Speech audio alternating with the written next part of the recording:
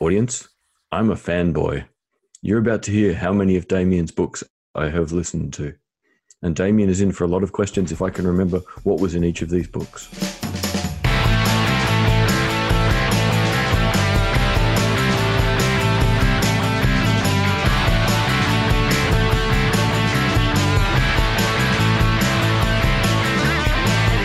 Thank you for joining me, David Olney. How are you? Very well, thank you, Tim. I'm sitting here in another cold night in Adelaide.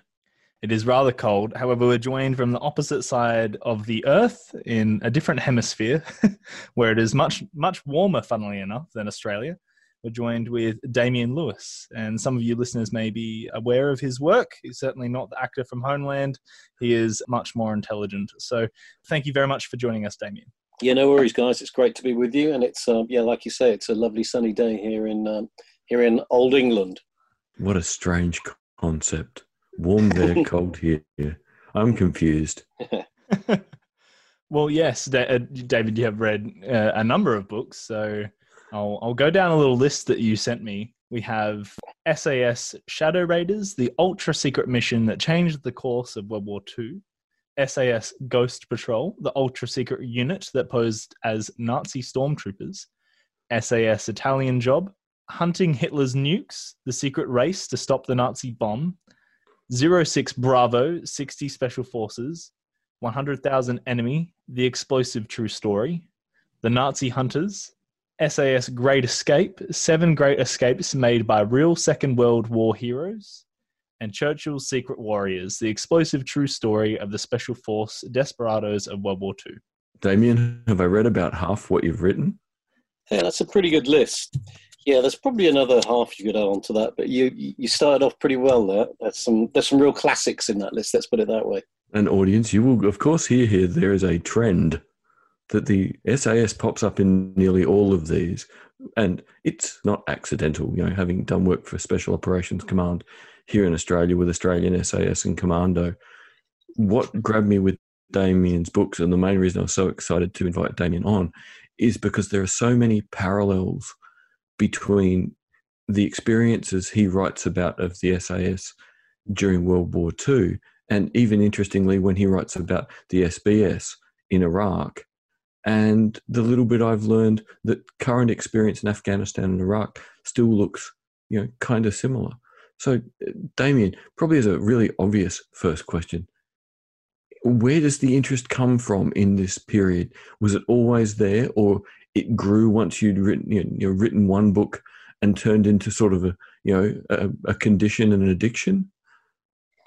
Yeah, it kind of grew out of my career as a war reporter. So I spent 20 years running around some insane parts of the world, reporting on various wars. And just by chance, one of the guys who was kind of my second camera stroke security guy happened to be a former Kiwi SAS guy, in fact, a guy called Mike. And we were in the Sudan and, sat around the campfire at night. He was telling stories about not so much his own career, but more about some other Afghan and Iraq operations, but also about some of the World War II stuff. And like you say, the amazing thing is that so much of what they did and pioneered in World War II still informs what they do today. So the tactics, techniques and procedures that were developed back then, between 1941 and 45, a lot of it still is studied today and used today, and that's a fascinating, through flow of history into modern day SF operations. Which, the more you look into it, the more fascinating it becomes, and it's kind of deeper than that. It's also the characters as well. Those individuals who formed Special Forces in World War II were mavericks, free thinkers, individuals. They couldn't fit it in to most normal units. That's why they were in these special operations units, and those were the people the Special Operations Commander saw. And it's exactly the same kind of individual who works well today in the Special Forces that we have doing operations all over the world. Yeah, it's quite incredible today to see that most of the people that get in these units probably wouldn't stay if they couldn't get through selection. They want to be one place, and if they can't be in that place, and of course that poses one of the constant problems for special operations, is that the career span for people is relatively short. Either their body's very tired, or they can't do what they love, or if they're an officer, they get to the point where they don't want promotion because within conventional army, they will have to do conventional things and the boredom will probably send them around the twist. Yeah, absolutely. It's fascinating. If you talk to pretty much anyone who's been through modern day selection, and I still know and work with 2 or 3 World War II veterans from the SAS and SBS who are still with us in their late 90s, obviously. And one guy in particular reads all my World War II manuscripts to just give feedback and let me know that it's captured the essence and the moment. But if you talk to any of these guys and you say, what gets you through selection, if you get them to talk honestly, they'll all say, at the end of the day, it's not the physical side, it's not the fitness, it's what's in your head. It's strength of mind, strength of personality, and it's the ability for your mental fitness to push you one step beyond what your body thinks it can do. And so you end up with a very specific set of individuals who the one unifying thread is that mindset, is what they've got in their psychology. Yeah, it's interesting. Eric Greitens, an Oxford PhD who became a SEAL and literally just got through BUDS, I think 2 weeks before 9/11. So went into the reinforcement cycle, the full training cycle, knowing they'd deploy the minute they were finished. But he writes about Hell Week and makes the point to his boat crew. They can't kill us. They need us intact, which means all we have to do is hold it together. This is a mental game because physically they need us at the top of our game. And I think he's written about it more clearly. And he's one of the interesting people who I think all but one of his boat crew got through first time, and the guy didn't get through because he broke his leg. That guy came back 6 months later and got his whole boat crew through, which is almost unheard of, for BUDS.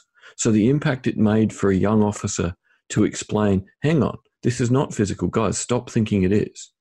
They need us to be able to function. And you see that, the pressure is high, but the mental games are incredible because that's what's going to catch people off when they're not getting positive feedback. That's the incredible thing about this world. So little positive feedback. You have to take responsibility for what you do, take pride in what you do, and get enough satisfaction to keep maintaining your level of motivation, which makes the historical link so interesting because you could take any of these guys out of 1941 and put them through selection today. And if anything, they'd have a bigger smile because of the improvement in weapons and body armor. Yeah, absolutely. I would imagine it's the same with Aussie SAS and Kiwi SAS, but one of the biggest killers on selection is what they call the sickener. And the sickener is when, you're on whatever it might be, let's say it's endurance, 35 or more miles across the mountains, and you get to the end of it, and then it's not the end. That's the sickener. They I think here it's called walkabout. And it's back to have a brew, and then they say, no, we're going on. And that's the sickener. And those people who give up then, obviously they return to unit. And those who actually, not smile through the sickener, but let's say grit their teeth and have the mental strength to continue, realise the sickener is the sickener. It doesn't last for more than a kilometre or so. It's just to weed out those who will bin themselves. So it's here it's called walkabout, and it's in the sort of Western Australian desert.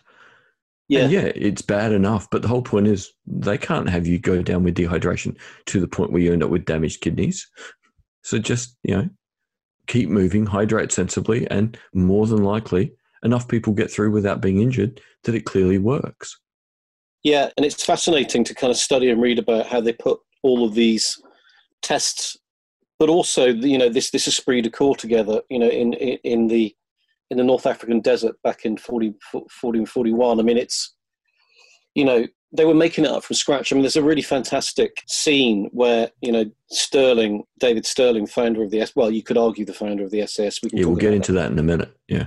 There's a really fascinating scene where he's there with his first 60 recruits, most of whom have come from the commandos, and they're all volunteers, obviously, and they're in the North African desert, and they've got nothing. There's no camp. There's nothing. And one of the guys says, sir, what do we do? There's nothing here. And he said, well, that's the first lesson. You go and steal it all. And they did. They went and stole the whole camp, everything. They even stole a piano. Yeah. And they kitted themselves out from what they could nick from British. There was a Kiwi camp nearby, and I think there was an Aussie camp nearby as well.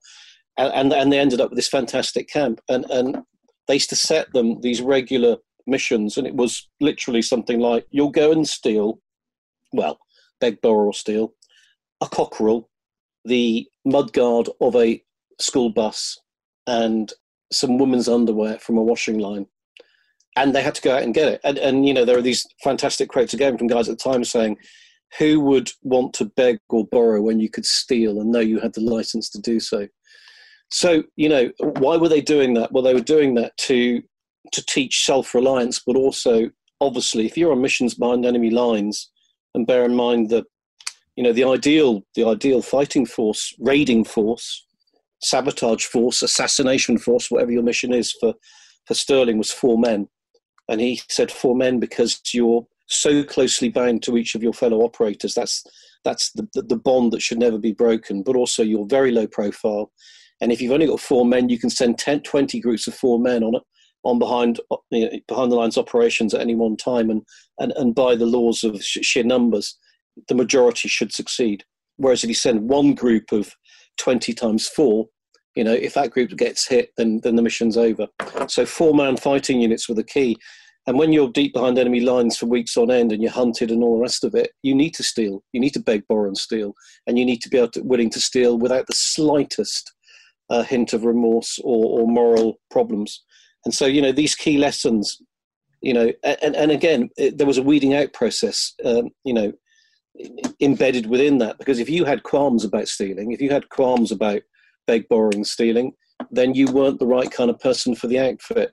And so reading about how they put all of that together when no one had done this before, and then studying all the files and all the reports is absolutely fascinating.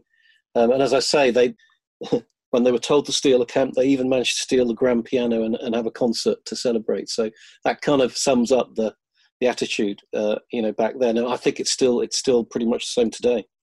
The incredible thing in that period too is coming out of the Depression, social cohesion had been so important in so many of these guys' lives. Life had been hard, and doing the right thing by the people around you would have been deemed to be so important. So asking them instead to steal would have been incredible, because so many of them would have come from worlds where it was looking after each other and not stealing from each other would have been so critical. So the social transformation they were being asked to undertake, I think would probably even be bigger now than where people are more individualistic. Yeah, you're right. So on the one hand, there was a moral dimension to it. Absolutely, you had to get people over that sense that it was wrong. But for many, it was liberating. You know, they found that freedom liberating. And also the other thing we've all got to bear in mind is that, you know, when Churchill called for his special duty volunteers, because that's what they were termed in the first place, they were the special duty volunteers. Dunkirk had happened, and in literally days after Dunkirk, Churchill puts together this plan to set the lands of the enemy ablaze with behind the lines raiding operations, never before been done, complete anathema to the military top brass, and he calls for these special duty volunteers. But when he calls for them, you know, this is a war for the survival of civilization. I think we tend to forget that. I think we tend to forget what the stakes were. You know, Hitler was about enslaving anybody who wasn't an Aryan master race, or killing off. That's what his grand plan was. So why is World War II so fascinating? It's so fascinating to me because this was a war for the survival of civilization and humanity. And if you look at those special duty volunteers who stepped forward in 1940, we're talking about now, yeah? And bear in mind, in 1940, in June 1940, you know, Britain and the colonies stood alone, and you could argue any right-minded individual should have looked at that situation and said, it's hopeless, we've got to cut a deal with Nazi Germany. Well, Churchill didn't. And he called for the special duty volunteers, and they stepped forward because they believed this was a war that had to be fought and had to be won. And that was an incredibly daunting thing to do at that time. Incredibly daunting. You know, the whole of Western Europe had fallen. France, with its massive army, and its, you know, the French army was well capable, you know, had just been steamrolled over by the Nazi blitzkrieg.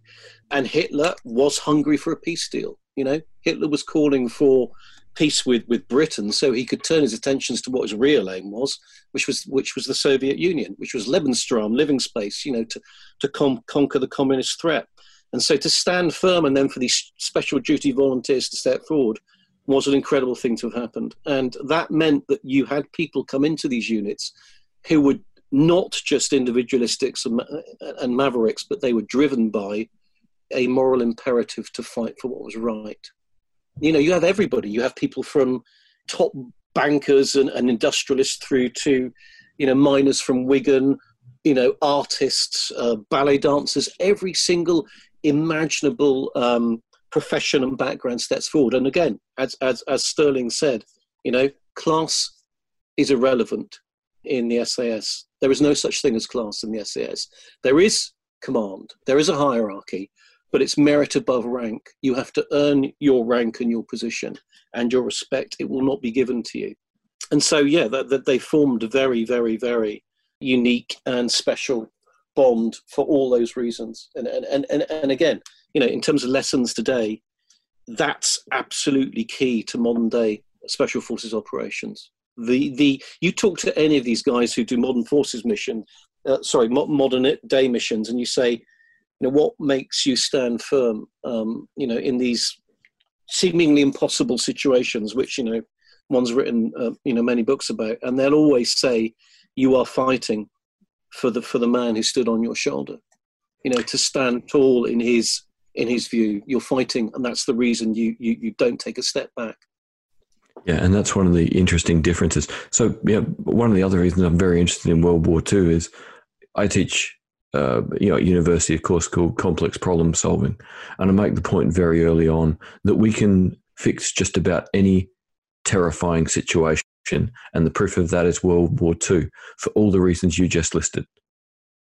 The Brits really should have gone, let's go for a deal, and they didn't. And Churchill asked for volunteers, and they turned up. And the volunteers weren't just competent, they were amazing. So when we get overwhelmed now by all the things we get overwhelmed by, whether it be climate change, whether it be the economy, whether it be COVID-19, in reality, none of these are as dangerous in the short term as World War II was to Britain, and its empire in 1940, 1941. And people just don't understand that really fundamental reality anymore. Yeah. You're absolutely right. You've hit the nail on the head. And bear in mind, it wasn't. The situation we faced in 39 and 40 wasn't simply potentially disastrous, cataclysmic for Britain and the Empire. It was that for the world. And bear in mind, Hitler had always intended to conquer America as well. It was all part of the big, the grand plan. Once Russia had been steamrolled over, and he only wanted war on one front. Remember. He did not want war on two fronts. So once Britain signed a peace deal, and once Russia was taken, he then turned his attentions back to Britain and America. So, this was a battle for world civilization. And you're right. The fact that we stood firm, and by we I mean all the Allies, and we conquered and overcame, is an incredible lesson for today. And Churchill, it was probably 48, if not 72 hours after Dunkirk. So let's think about it. Dunkirk, the British Expeditionary Force has fought fantastically, heroically, but has been ultimately driven into the sea by the Nazi blitzkrieg. The French, Belgium and Dutch armies have fought magnificently, but also been crushed. We've had 330,000 odd British, French and Allied soldiers plucked off the beaches miraculously by the fleet of little ships brought back to British shores. But we've left behind practically all of our armour and weaponry on those beaches, and much of which is taken by Germany's forces and adapted for German use. It is a crushing catastrophe, defeat and catastrophe. What does Churchill do? Well, it's 72 hours after, it could even be less than that. He announces the formation of the Commandos. And whilst it's not his idea, it's the idea of this incredibly maverick, brilliant individual from World War II, Colonel Clark. It's his concept to form the Commandos, and he has this idea because he's brought up in South Africa, and he's actually been, as a child, subjected to a commando siege by the Boer Commandos, who were these, South African independent, guerrilla fighters who tied down many, many, many more British troops in South Africa. And he's seen them at work, and he thinks this is what we need now to strike back against the supposedly invincible Nazi war machine. And so he goes to Churchill, and he has a back of an envelope proposal for forming the British Commandos, the version of the British version of the Boer Commandos. And Churchill, who's also got experience of South Africa, of course, so, he was captured there by the Boer Commandos and held prisoner and escaped. And Churchill wholeheartedly embraces the idea, and not only that, he says, you will get a raid to French shores to attack the Germans within the month. So that's giving him about 3 weeks to do it. And at that stage, he's got no men, he's got no equipment, and none of them have ever been trained. And it's that kind of attitude, that kind of indomitable spirit, that kind of faith in the human condition, that human beings can do the most amazing things when they have the will and they have the mindset, that encapsulates that moment and encapsulates the whole fantastic story of World War II, which is a tale of good overcoming evil against impossible odds. And you're right, in terms of the lessons for today, we need to keep remembering that lesson, because when humankind is faced with seemingly insurmountable problems like global warming or COVID-19, these things can be dealt with. And it's an incredible thing. So the commandos are a brilliant example. You couldn't doubt their courage, but they'd been trained to work in reasonably big units. That worked out very quickly in North Africa not to be useful. So Sterling took it to the next level. Okay, what we need is smaller and smaller groups of people who can disappear in a sand dune. So this idea that initially you give people who are very brave the chance to work together, and you just keep asking more and more of them. Okay, you're not going to get to work in a big group. You're not going to have clear direction. Missions aren't going to be relatively short. They're going to get longer, more chaotic. There's going to be less of you, and you're all going to take on more responsibility. And what is incredible is it shows that people who are both courageous, independent, and intelligent can face almost anything in a small group they trust. Yeah, absolutely. And it also shows that education is not, and by education I mean classic school and university education, is not a divider between men at arms. So what I mean by that is, you look at a lot of the guys who were fighting in World War II, and it's the same today. I've got a very good friend who's a former SAS guy, no education, left school, I think, with a cycling proficiency certificate. And it's no fault of his own. He was abandoned at birth by his parents, brought up in an abusive foster home, went into the care system, abused in the care system. But his saving grace was finding his way into the army at age 17, passed selection, and joined the SAS. And the key point about that guy, and it's the same throughout the generations of special forces, is no education, no classical formal education, hyper intelligent. He actually had his IQ taken by one of his care home workers because, in fact, she was his psychologist, because she saw something in him. His IQ was off the scale. Yeah. So these guys who, whether it's World War II or through to the modern day, it does not matter the level of education, classic education they have, in terms of their animal intellect, in terms of their ability to think outside the box. Those things are off the scale, and they had to be, because you had to wage warfare in the most unconventional, unmentionable, and unthinkable ways. And the reason that was key was because if you could take on the enemy in the way least expected, then that's where the defenses were going to be least strong. So there's a great saying in special forces. I don't know if it was around in World War II, but it's certainly very much in use today, which is expect the unexpected, and fight using the unexpected. And to do that, you don't need a classic education. You need a mind that can think unconventionally and countenance and take seriously things which others might see as impossible. And that is a kind of unifying thread to all these operations from World War II through to today, and the kind of operators involved. They've all got that ability, in my way of thinking, to think of the most unorthodox way of attacking a situation, and then to actually take that seriously, and then to take that one step further and put a plan into action to make it happen, and then execute it. It's very interesting listening to your books, how many of the original officers either had a really privileged upbringing in the UK or had come out of sort of military families in India. So you get this incredible combination of two very different groups of officers, some that always thought they were going to be military, some that really only ended up in it because of World War II.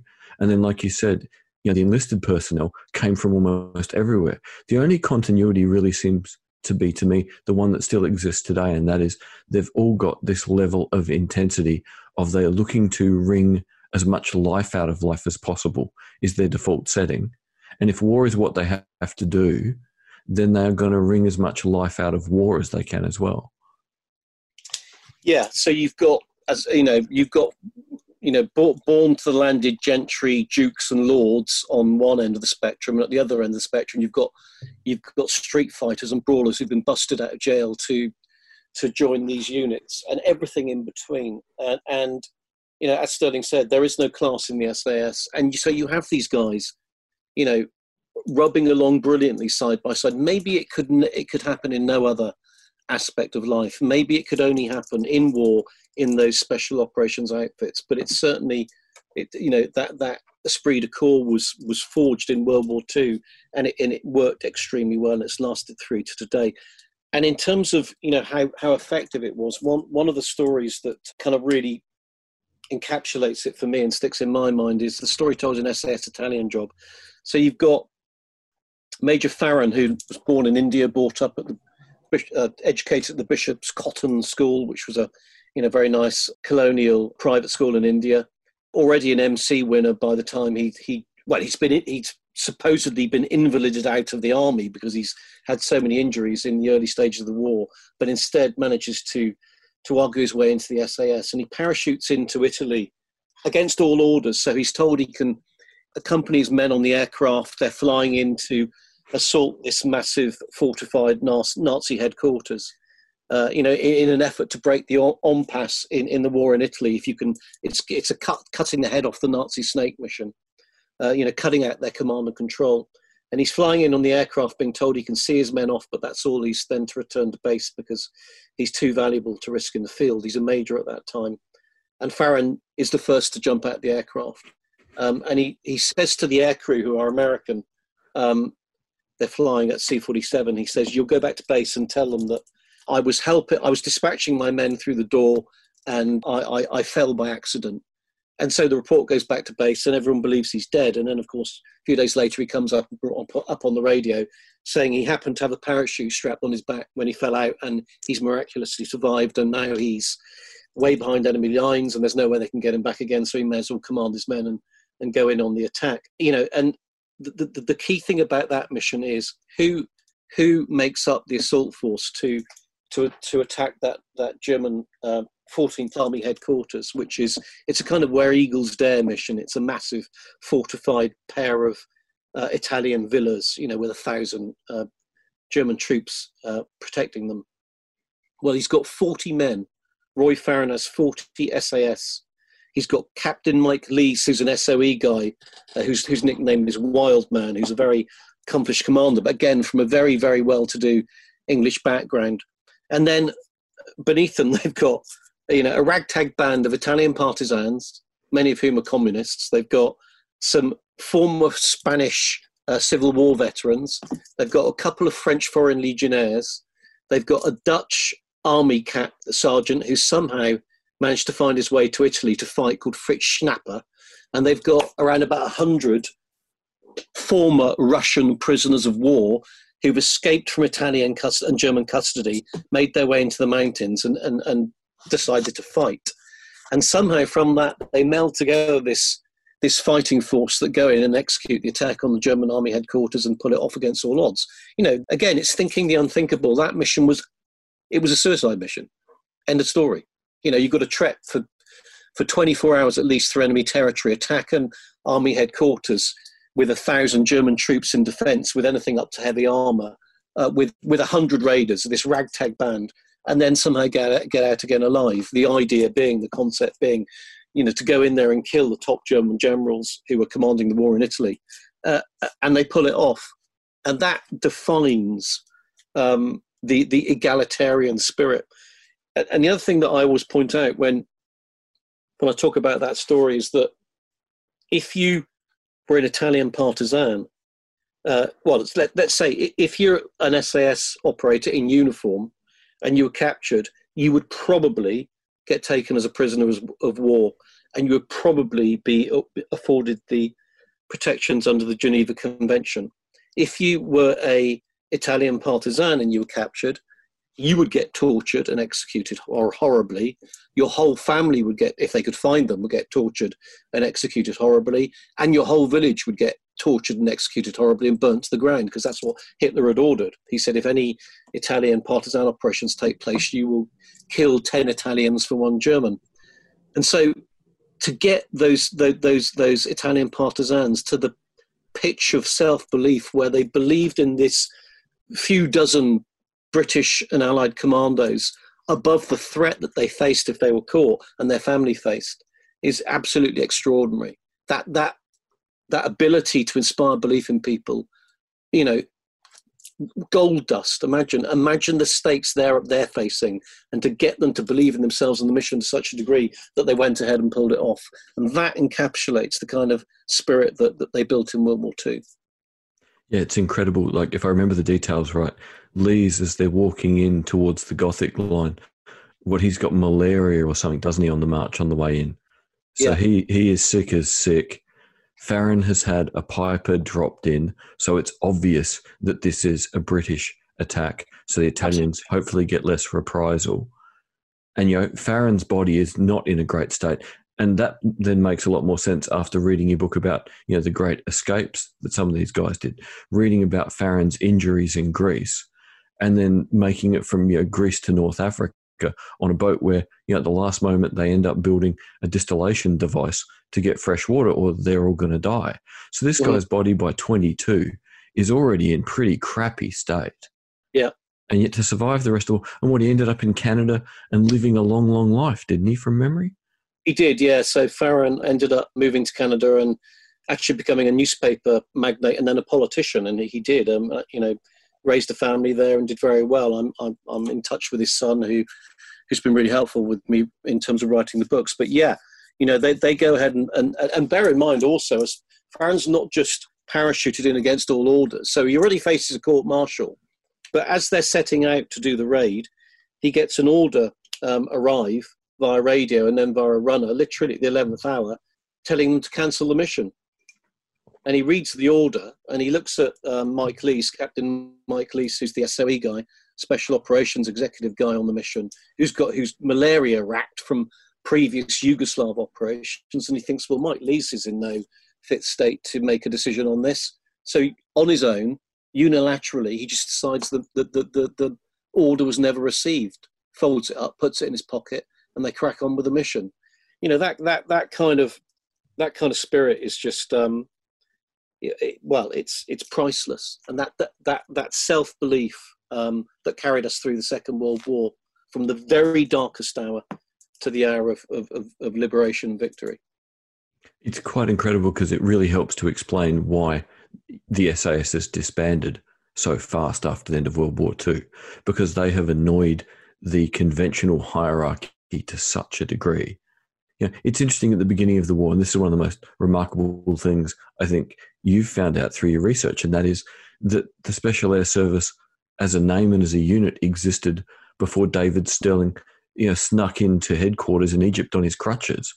The fact that there was an initial raid into Italy, and then, you know, later on a raid into France, where the name was changed again because it was now in use in North Africa, is absolutely incredible.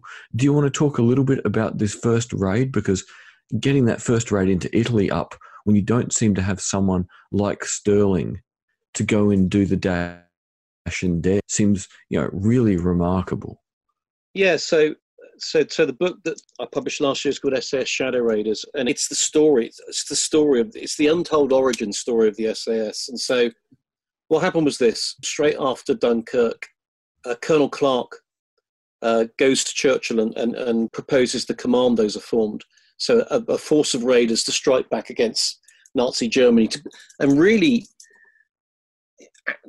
truth be told, the strategic value of those early missions was negligible. You know, a few raids on the enemy coast were not going to determine the outcome of the war, but that's not what it was about. It was about showing that we had the guts and the spirit and the wherewithal to fight. It was about showing the British people that we could do that, and on the Commonwealth as well. You know, it was to say, no, we are not down and out.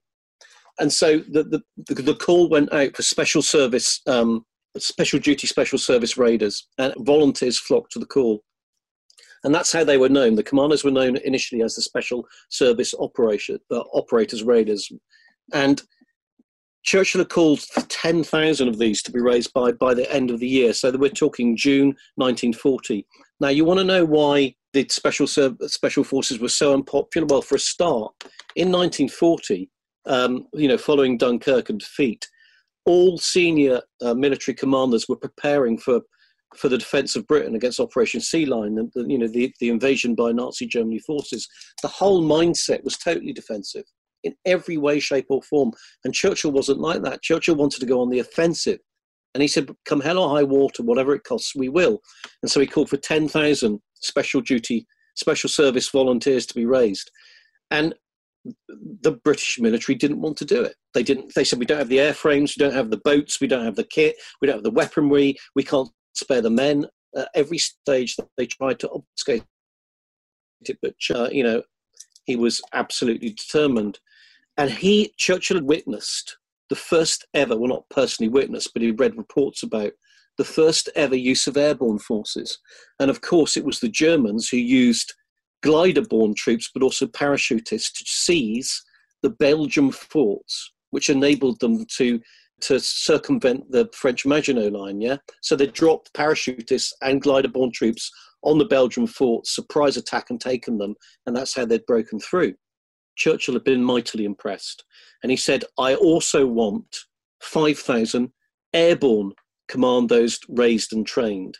And because Clark, the founder of the commandos, wanted to distinguish his airborne forces from his landborne forces, into that name, Special Service Volunteers, he inserted the word air. So you then had Special Air Service Volunteers. And so the name Special Air Service was born in kind of September 1940. That's what they were. They were the Special Air Service Volunteers. And they trained in an air base just outside of Manchester in the north of England. And they had circus acrobats and anybody with any vague experience of doing something at heights. And they made up the craft and the art of parachuting from initially these Whitley bombers, these ancient, obsolete bombers, which were not built for parachuting duties at all. And you plummeted through what was originally the belly gun turret, which they'd removed and replaced with an iron tube. You dropped through there one by one, risked knocking yourself out by banging your forehead on the floor in the process. But that's how they pioneered airborne operations. And so they raised the force of the first 500, the first battalion of Special Air Service Volunteers, troops. And that's where the whole name began. And then having, perfected the art as much as they could, they needed to prove it in practice. They needed an operation, and Churchill wanted to prove, against all the naysayers, against all those in high command who said, airborne operations are not necessary and will never work. And so they dreamed up this operation. It was codenamed Operation Colossus, and it was to be in Italy in February 1941. And the idea was to fly in Whitley bombers all across occupied Europe and drop parachutists onto the Apulian Aqueduct, which carried fresh drinking water from the Apulian from the mountains in Italy to the seaports of Taranto and Brindisi, where the Italians had their main fleets of warships based, and from where they were sending men and material to the North Africa campaign. And the idea in blowing up the aqueduct was to deprive around about 3 million Italian and German troops and civilians of drinking water, so that they would either die of thirst, shutting down the ports, or have to flee the area as refugees. And so they did. The Special Air Service Volunteers, 36 of them, under command of a Major Tag Pritchard, flew in the Whitley bombers, and they dropped over the Apulian Aqueduct, Trigino, and they set their charges and blew it up. They pulled off the mission. And so, by February 1941, on one level, we'd proven that you could do the most extraordinary. I mean, and bear in mind how far that was behind enemy lines. You're talking hundreds and hundreds of kilometers behind enemy lines.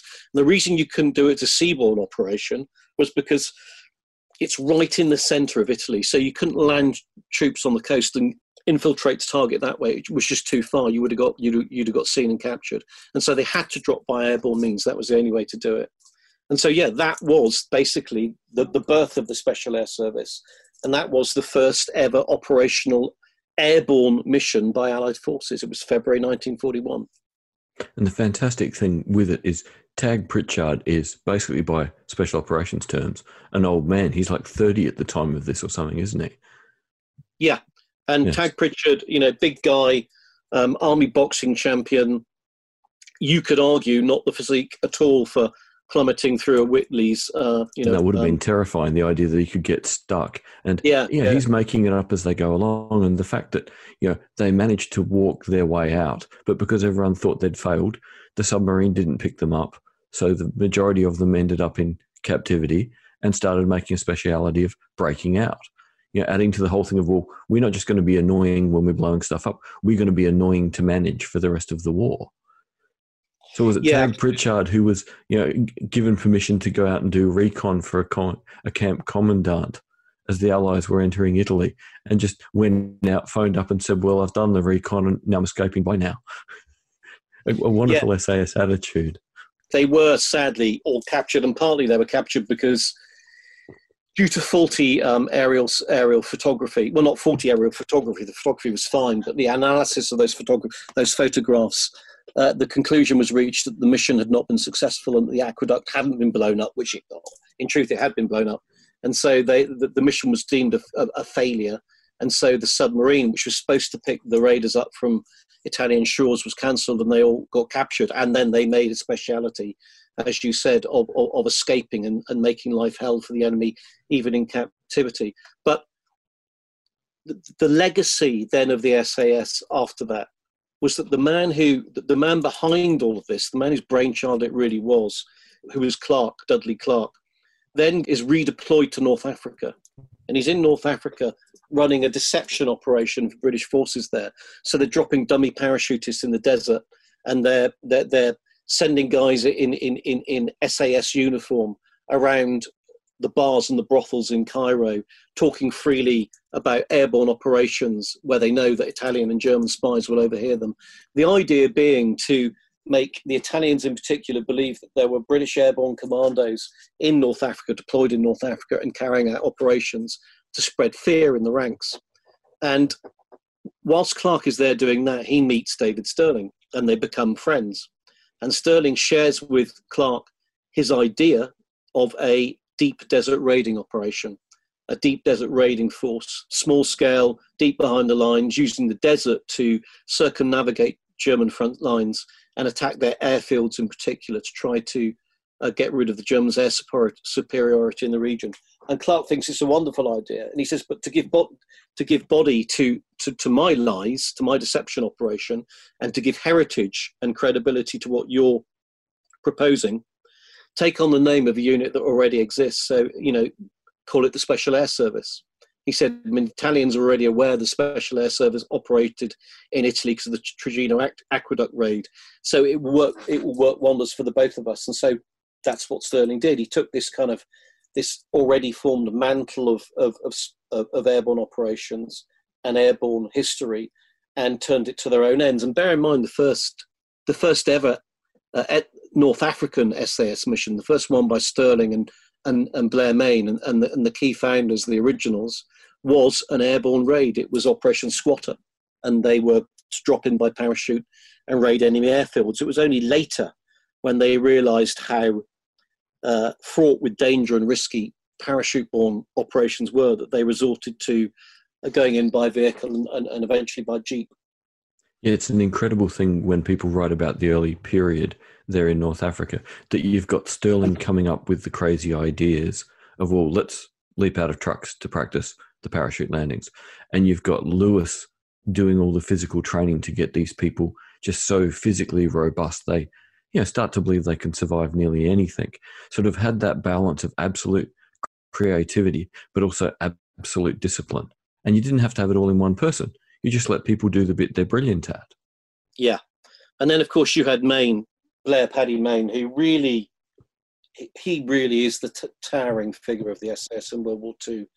And he's so little known about, because once Stirling's captured in February 43, Rommel had vowed to get the Phantom Major. That's how the Germans had started to refer to Stirling.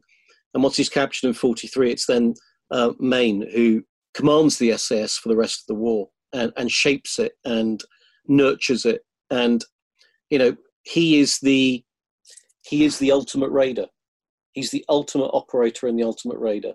And he was a man who, you know, men would follow into the jaws of hell because they would believe that Mayne could get them out again alive. He had that ability to do that.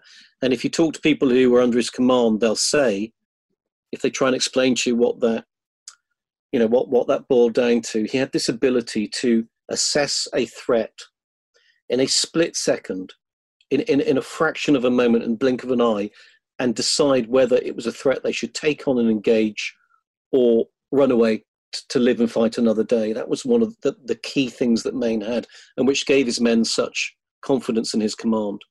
And again, and also normalising that it's fine to do that, that you don't have to be in every fight. If you can't win this fight, hide. There'll be a fight for tomorrow. Yeah, absolutely. Nail on the head. So again, that's the other thing, that the concept that they pioneered. He who shoots and runs away lives to fight another day. You know, shoot and scoot operations, hit and run. You're not there to stand and fight. You're there to carry out the assassination, to carry out the sabotage, to take out the one key target, and then to get away alive and do another operation and another operation and another operation. In the Nazi Hunters, the book I wrote about the operation in the Vosges Mountains in France in 44, and then the secret SAS Nazi hunting unit.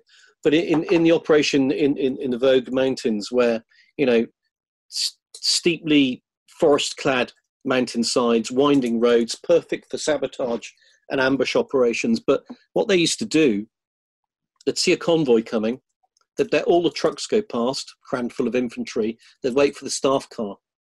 They'd shoot the hell out of the staff car, kill all the officers, and then get in their jeeps and hightail it out of there. They would not stand and fight.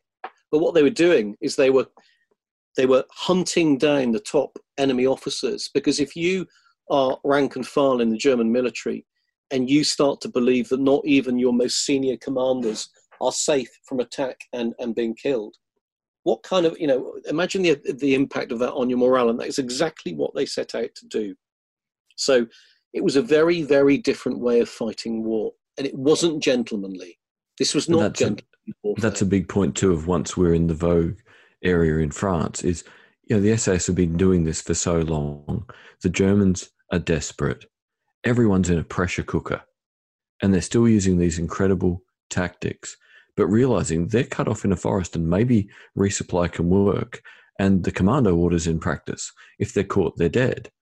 And this ends up being the reason why they end up hunting Nazis, because of the number of them that were captured and killed out of hand under the commando order. So it's almost like the whole war builds up to this final few months of just how much pressure can the SAS bear and how much pressure can they put on the Germans. And it's, you know, that's a striking final phase for any unit. So after that, for the unit to have been wrapped up must have been absolutely crushing. Yeah, so, you know, by summer 44, really, you know, senior commanders at the SAS know about Hitler's commando order. So in 41, 42, Hitler drafts an order which basically says any commandos or special forces caught behind the lines, and I'm paraphrasing, will be given no quarter. They'll only be kept alive for long enough to be interrogated by the Gestapo, after which they'll be executed out of hand. And, you know, any army commander, German army commander, who doesn't abide by this order will be prosecuted themselves. So basically the German army had been given an order to kill any captured commandos and special forces. Well, by summer 44, the SAS pretty much know this. They've had reports from people who've escaped, and you know, they're pretty much in the picture. So they know largely that any of their number who are captured face a horrific, fate, torture, very likely, and then execution. Now, that's illegal under the rules of war. These are men, okay, they're operating behind the lines, but that's not relevant. They're in uniform, they're members of an armed force, and a bona fide armed force of a military nation, and they need to be afforded the protections of the rules of war. Hitler's given an order that they won't be. Why did he do that? Well, there's a lot of evidence, and it's a truism that for whatever reason, Hitler saw commando and SAS operations, behind the lines operations, as distinctly against him. They were somehow an insult to his personality, his command. And I know that we, in Operation Anthropoid, for example, we assassinated Reinhard Heydrich, the political commander in Czechoslovakia at the time, a man who was a monster, architect of the Holocaust, any number of other things you can accuse him of. And it was an SOE, Special Operations Executive Mission, that led to his assassination. So, you could, and the SAS very much did have this policy of cutting the head off the Nazi snake. So targeting senior commanders for being killed. But this isn't, operations in uniform by soldiers of a bona fide military nation are completely legal. The Germans themselves had taken legal advice on this when they started doing airborne operations at the start of the war, and they'd come to the same conclusion: these operations are legal. So Hitler's commando order was out and out an illegal, act against all the laws of war. And by summer '44, SAS commanders know this order's in place, and so they know that their men who are being captured are very unlikely to come home, and very few did. I think it's something like 100 were captured post D-Day. It's over 100, in fact, and only 6 came home. So you can see very, very few were spared. And so they know that they're not just fighting for victory; they're fighting for their very survival. And the Germans, on the other hand, they're fighting for their survival too, because they know they're losing. And so there's this pressure cooker on both sides, and it does lead to the formation at the end of the war of the SAS Nazi hunting unit, because the SS commanders, Main, Colonel Franks, and others have vowed that those members who've been executed and tortured horribly and executed will be avenged, and they will hunt down the perpetrators of those crimes.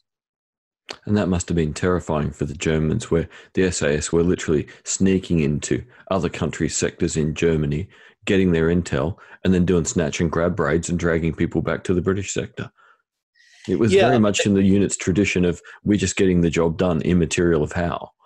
Very much so. So, the SAS War Crimes Investigation Team, as they were formerly known, but not for very long, because, they were formed in May 45, dispatched to Germany to hunt down the Nazi killers, and then October 45, the SAS is disbanded. It's no more. It's gone. Overnight, pretty much, it no longer exists. And so you have the War Crimes Hunting Team based in Gaggenau in Germany, suddenly of a unit of a regiment that no longer exists. So what that it stops. That in theory, then it stops. It's done. It's finished.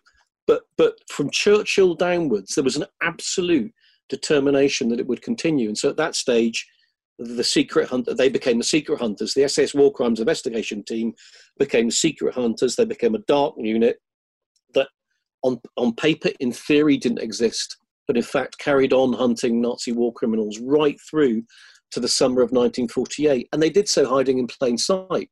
They used SAS jeeps, they wore SAS uniforms, they had the wing dagger, cap, badge and beret, and they carried on doing exactly what they'd been doing before, as if they were still a completely bona fide unit, with this budget, which was massaged out of the War Office by a former Russian prince called Yuri Golitsyn, who was now on the official British War Crimes Investigation Team, which was completely, it's completely black budget. And that's how determined they were to make sure that justice would be done. And you're absolutely right. In terms of the tactics they used on the ground, it was exactly as they'd fought during the war. They got no permission from anywhere. They went wherever they wanted in their jeeps, using the back roads, circumventing the checkpoints. They snatched the wanted from under the noses of their families or often the occupying powers, dragged them back to the Villa Degler basement and extracted their confessions, and they did it very, very successfully. One of the most successful war crimes hunting units ever. Yeah, and that's the irony of it. This wasn't a bunch of outraged lawyers cleaning up the mess after. It was a bunch of soldiers who thought the war was going to end when they were dead or they won. So the idea that they've been now caught up in this complete other side of the war. And there's a wonderful description that's been written up by a couple of people about, what was it, an SAS officer and a sergeant discovered one of the concentration camps just inside of Germany from memory. So there was that personal side of it too. Not only had they been under the commando order, they'd also discovered one of the concentration camps. Yeah, so in November, December 1944, as the Vosges Mountains fell, Hitler's last bastion of defence of the fatherland, and American and British and French and Allied forces took the Vosges. On one of the high mountains in the Vosges, there's a former ski resort. It was a ski resort before the war, called Natzweiler, and the Germans, in their wisdom, the Nazis, in their wisdom, shouldn't really say Germans, transformed it into a concentration camp. And the reason they built the concentration camp there was partly because there's this red sandstone that you quarry from that area, and Hitler wanted to use it to build monumental buildings in Berlin with these kind of red sandstone face. And the workforce, the slave labor force that they gathered in the concentration camp was, Jews, resistance, so members of the French and Belgium and other resistance units, who were classed as Nacht and Nebel prisoners. Nacht and Nebel being German for night and fog. So these were the prisoners who were to get the very, very worst treatment. They wore an N and N badge to show they were Nacht and Nebel, and to disappear without trace, hence night and fog. So your families would never know what happened to you. The idea being it was the ultimate deterrent to resistance operations. But then when, special forces and commandos started causing havoc behind the lines, they too became classed as Nacht and Nebel troops. And some of them ended up in Natzweiler and or dying in Natzweiler, as did some of the special operations executive agents. And that camp, Natzweiler, was actually liberated by Prince Yuri Yurka Golitsyn, who was this Russian prince who had become a captain in the British military and had been in the special operations executive in World War II. He liberated that camp, and it's the first ever concentration camp found by the Allies. And so he knew personally that, what had happened in these places of horror and darkness. But he also knew who had ended up in them, including some of our own bravest of the brave. And so, when he took evidence from Natzweiler to the SAS commanders and said, look, I think this is where some of your missing and disappeared have ended up, that was extremely powerful because, these people were deeply personally motivated. Yeah, you've just given them a brand new moral mission. Like one job is nearly over, and now, there's another moral ledger that needs to be sorted. Yeah. Yeah, absolutely incredible. Well, gentlemen, I hate to butt into your interesting discussion, but I think it is time to wrap up. I think it kind of goes without saying the importance of telling these stories, and Damien, you are an incredible storyteller. In your writing goes without saying, but also just verbally has been fascinating to listen to you here. So thank you both for having such an engaging discussion, but thank you very much, Damien, for joining us. It's been absolutely fascinating. Yeah, it's been a pleasure. I really enjoyed it. Thank you, Damien. And can I put my hand up and suggest that the next book you write, you read your own book, because that would be awesome from a blind perspective. Yeah, it's a good idea. I'll put that to the publisher, my friend. Yeah. You can let him know you've already got one vote, and I've bought a lot of your books, so that's more than one vote. All right, man. I'll suggest it. Yeah. This would be the second audiobook that David will have inspired. Hey, sorry, to be read. To be read by their own authors. You've got a patent of that now. Yeah. All good. Thank you, gentlemen, and thank you, audience. Thank you. Hello, listeners. If you're enjoying our podcast, please subscribe and like our Facebook page. Search for Blind Insights with David Olney. Also, don't forget that we have merchandise. Thank you to the Ozcast Network. Peace out.